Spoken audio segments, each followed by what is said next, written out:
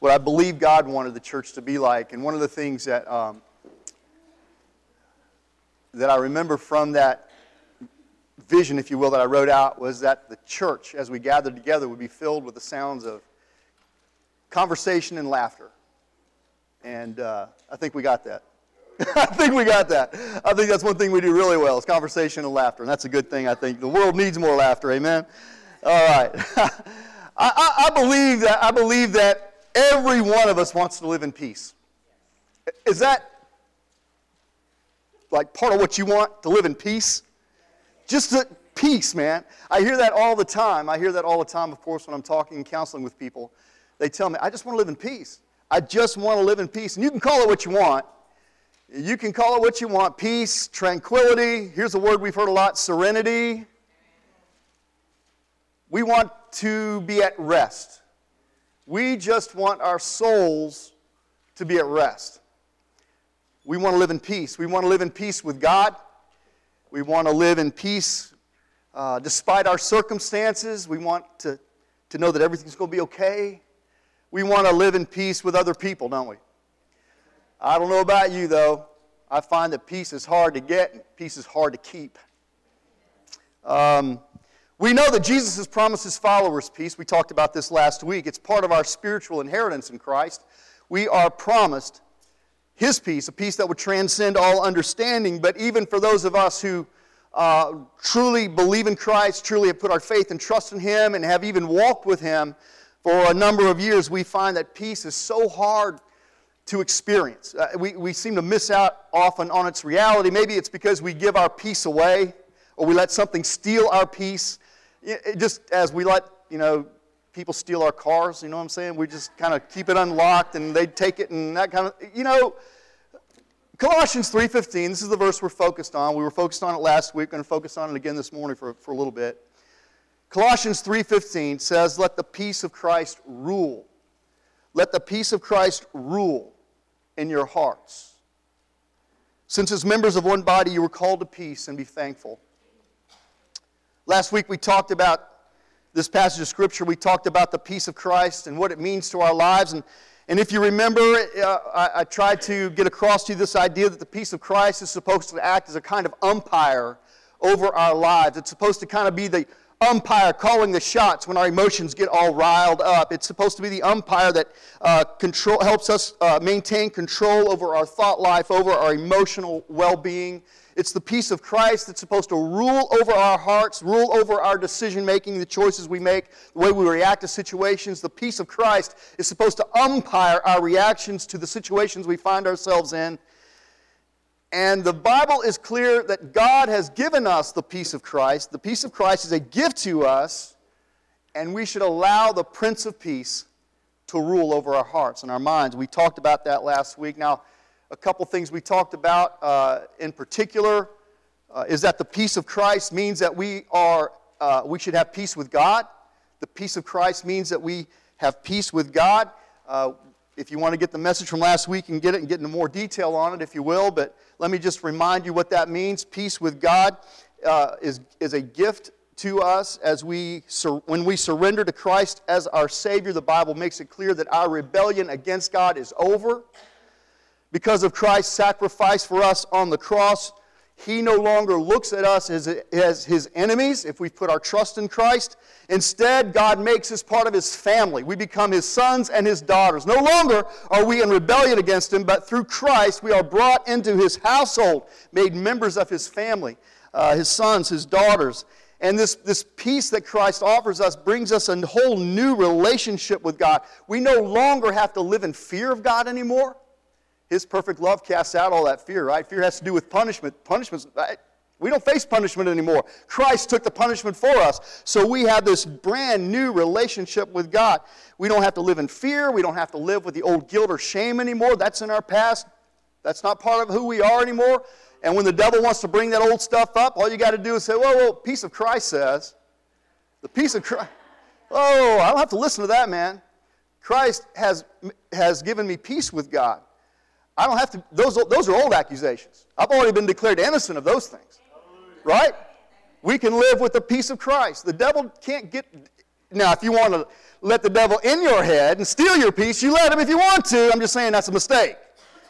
You let the peace of Christ control your thought life in that regard, okay? And we talked about, secondly, another impact the peace of Christ has on our lives is that it guards our hearts in troubled times. The peace of Christ guards. Anybody see a little trouble this week? Have a problem come your way unexpected, and you're like, oh, get all stressed out about it. Oh, no, wait a minute. You don't have to let stress steal your peace. You don't have to let that situation steal your serenity, right? We have the peace of Christ. Jesus, as a matter of fact, promised that we would see trouble in this life. That's one of the promises we don't like to quote very much, but it's one of the promises He's given to us. He said, in this world you will have trouble, but don't worry about it because I've already overcome it. See, here's the reality. We have the peace of Christ because we know that Jesus is Lord over all. He is completely sovereign. And every trouble or struggle that we face hasn't caught Him by surprise. As a matter of fact, Jesus is going to use that problem or that struggle to conform us to His character. He's going to use it for our good and His glory. Doesn't matter what the trouble is. We may not like it, and I don't know many people that like trouble. But when it comes, it's going to be okay in the long run because God's going to take this thing, and what the devil has intended to use against you for evil, God's going to use it for your good and His glory. And many of us are testimonies to that. We've been in some pretty bad messes before. Sometimes it was because of things we had done, but often it was because of what other people around us had done. We found ourselves in a lot of trouble, but now that we look back at it, we say, oh, wait a minute, God was just setting me up for victory. God was setting me up for freedom. How have you realized that little bit of time you spent in jail actually did some good? You thought at the time, this is the worst place to be, but it was there God captured your heart again. Right? Amen. Amen. I know. I've talked to enough of you. I know. I've got some of those stories too. My stories don't have anything to do with a jail cell. Might have to do with a hospital waiting room. But we all got stories to tell. Trouble that we were in, but somehow God used that thing and turned it around, and now He is using us to bring peace and freedom to others. God's good, man. All the time. Oh, you missed it. God is good. Okay, here we go. All right. So what do we do when we find ourselves in trouble? We let the peace of Christ umpire our rule over our emotions and our thought life. Here's what we do. We don't panic, we pray. Amen. We don't panic, we pray, and we look to Christ who has promised to give us His peace. And as we focus on Him, He guarantees that He will give us emotional stability and the wisdom to get through the situations that we face. Okay? There's a third area of life I want to talk about this morning. I think it has a lot of application to us today, especially as we get into talking about the business of Christian Life Fellowship and the mission that we've been given, the purpose we've been given, and how God intends to carry that out. There's a third area of life that we didn't talk about last week. I want to talk about it today for just a few minutes. And it really is the point of this verse in Colossians. This is really what Paul is talking about. When he talks about the peace of Christ ruling in your hearts, he then goes on to say, since as members of one body you were called to peace. He is telling us that the peace of Christ is to rule over us as we interact with one another. Get it? Okay? The peace of Christ is to rule in our hearts as we relate to one another. Oh my goodness.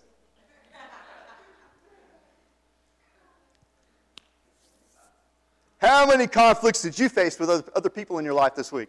Co-workers, students, peers, spouses. Maybe it was within the church membership here. Maybe you had a conflict with a church member here about something. I guarantee you put two people in the same room, it won't take them long to find something to disagree about. I mean, you know, what do they say? Opinions are like belly buttons. Everybody's got one. And most people feel free to share their opinion, no matter how... I started to say stupid, but that wouldn't be quite right. Come on. Okay. Look, the peace of Christ is God's gift to us. It's to umpire our emotions and our reactions. It's supposed to affect the relationships we have with one another. As believers, we are called, and I'm going to abbreviate this a lot. There's a whole lot more to say about it. I can't give you all the details, of course. There's so much in the Word about it. But as believers, we are called to live at peace with one another. We are called to live in peace with one another. And it's really easy to do when everyone's following the same rules, working off the same page, isn't it? If everybody under your roof is working off the same page, following the house rules, it works pretty good. But then there's always that one. That one. I mean, every group of people has that one. Every class I teach, I have 6 different classes. Every class has that one. So, does that work in public school too? Oh, sometimes, yeah. Yeah, but usually it takes that one to stir it up from the others, right? To get I guarantee you, in your office setting, there is that one. MSP ladies, there is that one. I bet you, unless you live all by yourself at home, there is that one under your roof.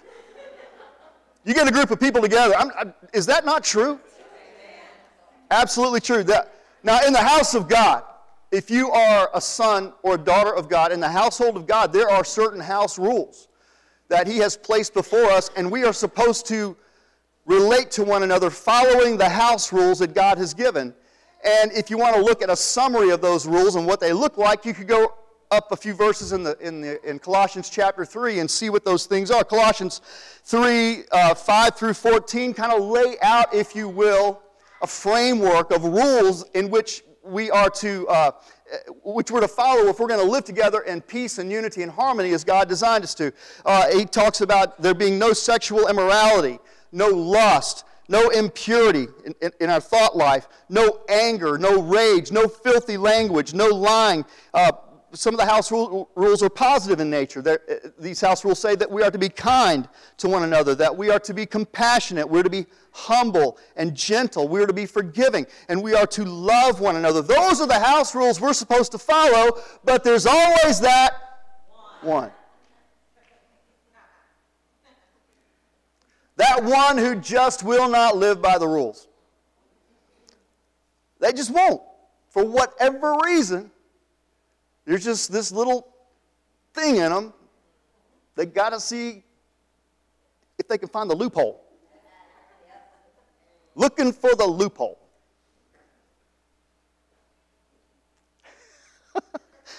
Yes, and Jennifer's paying me a big salary to teach this today. No.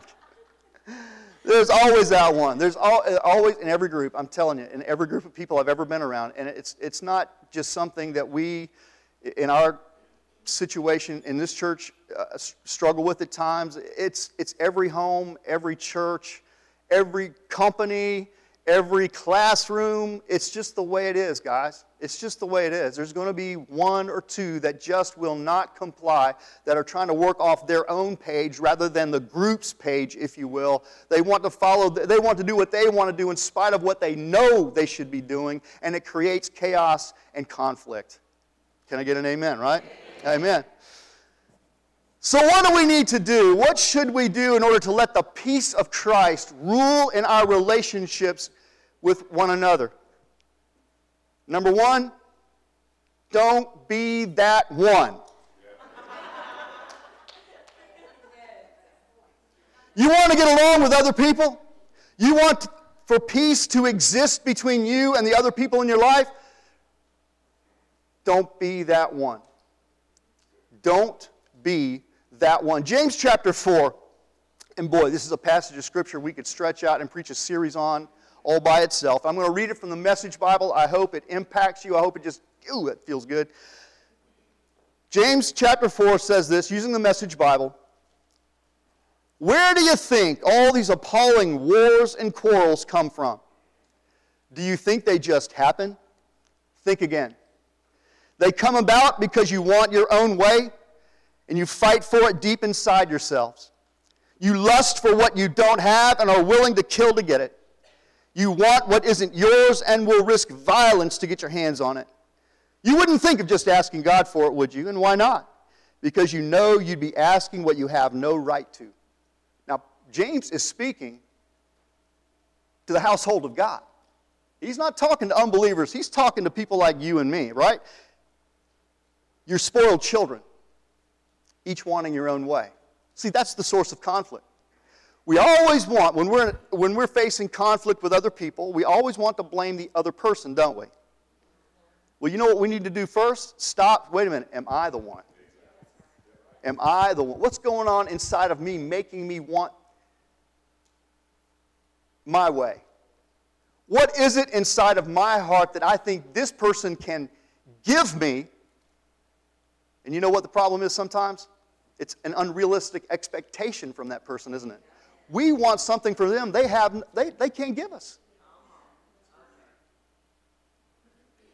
What is it going on inside of me that has brought me to this place of conflict? It's not about them. What is it about me? What's going on inside of me that keeps me butting heads with this person?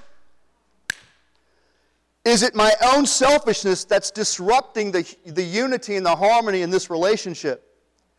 Am I selfishly demanding my own way without regard for their needs?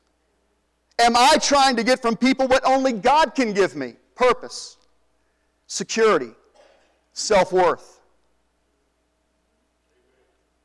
Is there something in my own heart that keeps me in a state of conflict with other people? I'm telling you, if you find yourself again and again and again coming in conflict, unable to live in peace with the people around you, truth alert, it's probably not them, it's probably you. Don't be that one. There's something in you that God needs to fix. A broken part of you that's still broken. You don't turn to people and hope that they'll fix you. They can't fix you. There's only one who can fix your broken heart and the brokenness of your life. There's only one that can give you the peace you're looking for, and that's Christ. You let Him fix you. You become the person you want them to be. You hear me? You become the person you want them to be. Let the peace of Christ rule and reign in your own heart. God will take care of them. God will take care of them too. So first, don't be that one. If you want the peace of Christ to rule in your relationships with other people, don't be that one. Second, if you find yourself in conflict with somebody, can I just lay out a simple process that might help you come to a resolution of the conflict? You see, instead of escalating the conflict like we often do, instead we are to settle the conflict.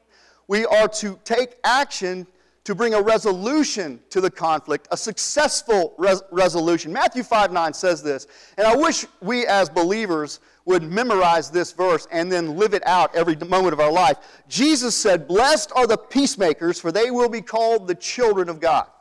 Blessed are the peacemakers, not the peacekeepers, the peacemakers. That means there is a conflict going on, but we step into the picture, and with the help of God, we bring that conflict to a resolution. That's one way we represent the Lord well in the world that we live in, by being peacemakers. Peacekeepers sometimes act like doormats, and sometimes peacemakers have to stand up and take a firm stand and speak truth. Okay, there's a difference, and that's another sermon altogether, another series, another book that I could point you to read. But we are called to be peacemakers, for they will be called the children of God. As a peacemaker, we should avoid making conflict worse by stewing over it. A peacekeeper will sometimes stew over it. I just don't want conflict. Sometimes conflict's necessary in order to get it resolved. But peacekeepers instead will I'll just sit here and bear it. I won't say anything about it. I'm just going to sit here and think about it every waking moment of my life.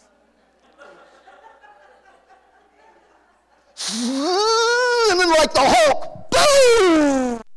You wouldn't like me when I'm angry. You know, that kind of thing. You know? And it explodes, and before we know it, it's all worse. Don't stew over it. Don't make conflict worse by stewing over it. Don't make it worse by talking about it.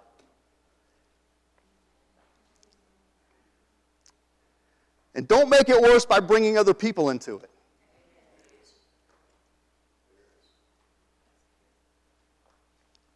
Instead, as the children of God, called to be peacemakers, we need to find a way to bring conflict to a successful resolution. Let me just lay out 7 steps real quick. We're going to go right through this and then change directions here. First, pray. If you find yourself in a conflict with somebody, don't sit there and stew over it. Don't just talk about it. Don't whine about it. Don't bring other people into it. Instead, go to the Lord and pray. Bring the Prince of Peace into the scenario with you. Bring the wisdom of God into the scenario with you. Pray. Bring Jesus into the middle of this issue. I guarantee you he's got more wisdom than you have. And if anybody can fix it, Jesus can fix it because there's nothing impossible with him. Second, define the conflict in your mind. Define that conflict. What is it that keeps me banging heads with this person? What is it? What is the problem here? What's the real issue? See, you shouldn't do anything else until you understand the nature of the conflict. Sometimes we jump into the middle of a conversation with somebody trying to resolve an issue, and we don't even really know what it's about. We just know for some reason we don't get along. We don't define the problem. We don't know what the problem is. We just know we don't like each other. We'll define that conflict. And that way you can avoid making that conflict more personal and more angry and get distracted by dwelling on the past hurts that might have accumulated over the years from this relationship. So make sure in your mind you know what this conflict is. Where is the conflict? The conflict is, man, I mean, be specific. You just don't wash the dishes like you're supposed to when it's your time. And here's what you never wash the dishes. Well, that's probably not true. They probably did wash them. May have been just once or twice. But you know what I'm saying? Define the problem. Clarify it in your mind. Then third, plan a time to discuss it. Plan a time to discuss it. Try to schedule a conversation to talk about it when you're both rested and more likely to respond in love to one another. Wives, the worst possible time to try to address a conflict with your husband is when he has just come home from work. Husbands, the worst possible time to try to address a conflict with your wife is when she has spent all night trying to take care of a sick baby. And all she wants to do is tell you, you should have gotten up and helped me last night. That's the conflict. You know, but don't scream. Anyway, you understand what I'm saying. Make sure your minds are both clear, you're relatively at peace, and you both know that you care about each other before you try to address a conflict. Fourth, affirm that relationship. Let me tell you something. You don't really ever have a conflict with people you don't like. You know what I'm saying? You really don't. Or people that you never come in contact, or people that you can avoid. Let's put it that way. You never have a conflict with people you can avoid, right? There's something about the rhythms of your life that bring you together, and thus the conflict. And usually it's often because you really care about that person, or you've married that person, or you're friends with that person, or you share a church with that person. But affirm that relationship. Let the other person know that they matter to you. And that's why you're talking to them, because you want to seek a resolution to this conflict. I really love you. I really care about you. I really want our friendship to work. I really want us to continue to worship the Lord together. I don't want there to be anything in my heart that prevents me from entering the presence of the Lord when we gather for worship. Affirm the relationship. Fifth, listen carefully to the other person. Stephen Covey says this. He said, most people don't listen with the intent to understand. They listen with the intent to reply. We ought to learn to listen to the other person. What are they feeling? What are they seeing? Number 6, forgive and accept forgiveness. Forgive and accept forgiveness. Promise each other that you're going to let it go, that you're no longer going to hold it against each other, or you're ever going to bring it up again. Just forgive. Really forgive. And that's another whole series of sermons. But I'm just saying, I'm laying that out there for you, okay? And finally, 7, offer a solution. Look, that relationship is more important than the problem. The relationship you have with that person is always more important than the problem you're facing. Philippians 2:4-5 says this, each of you should look not only to your own interests, but also to the interests of others, and your attitude should be the same as of Jesus Christ. Seek solutions that keep everyone's best interests in mind. And let me say this, and I wish John were here. John's not feeling well today, but I wanted to get a good amen from John when I said this. Write this down. I want you to write this down. Because we live in a world that does not understand conflict, does not understand how to successfully resolve issues or problems that exist between people. We'd rather scream at each other and go our separate ways than we would to work it out and bring things to a successful conclusion. Listen to me. Write this sentence down. Reconciliation should always be the goal. Reconciliation should always be the goal of conflict. Man, after all, that's why Jesus came, to reconcile us to the Lord. That's what it's all about. Reconciliation should... Now, is that always possible? It takes two to tango, okay? And sometimes it won't work. But reconciliation should always be the goal in any kind of attempt to resolve an issue. Hebrews 12:14 says this, make every effort.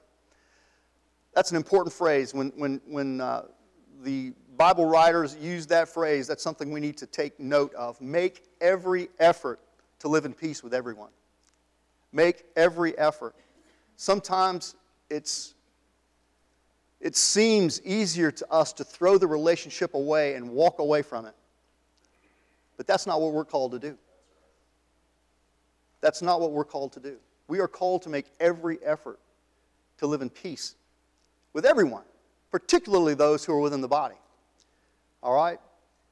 Psalm 133:1 says, how good and pleasant it is when God's people live together in unity. It's a wonderful thing, isn't it? When everybody under one roof is working off that same page, where there is real peace and unity. Isn't that a beautiful thing? We don't experience it very much. But boy, it's good when we do. And you know what else? I think it also reflects well to the world around us. This world that is so divided and divisive, when the body of Christ, the family of God, walks together in unity and harmony and peace, I think it speaks volumes to the world that we live in. Make every effort. Make every effort. I want to change gears. I want to talk about 2016, but the reason I wanted to finish that message up was because I guarantee you, I promise you. You see, one of the things that we enjoy right now, probably more than we ever have in the nearly 15 years that we have existed as a fellowship, the one thing we enjoy right now, more than we have ever enjoyed before, is peace and unity. And I appreciate it. And I pray for it, and I fight for it, and I make every effort to keep it and maintain it.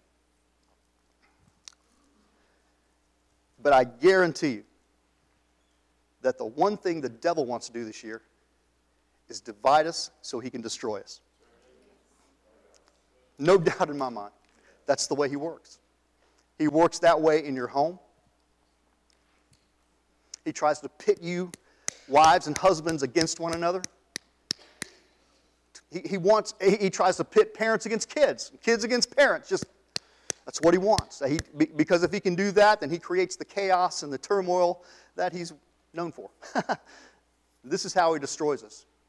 By stepping in and creating chaos, creating conflict. And you ever notice something? Most of the stuff that we end up fighting about is so insignificant and meaningless. Most of it. Come on, you know what I'm saying? You hear the stories of divorce over whether the toilet paper should go over the top or under the bottom, you know. I actually talked to a couple one time, and they were so upset. The wife was just so upset at the husband because he would squeeze the toothpaste from the middle of the tube, not the bottom. I'm like, really? Really?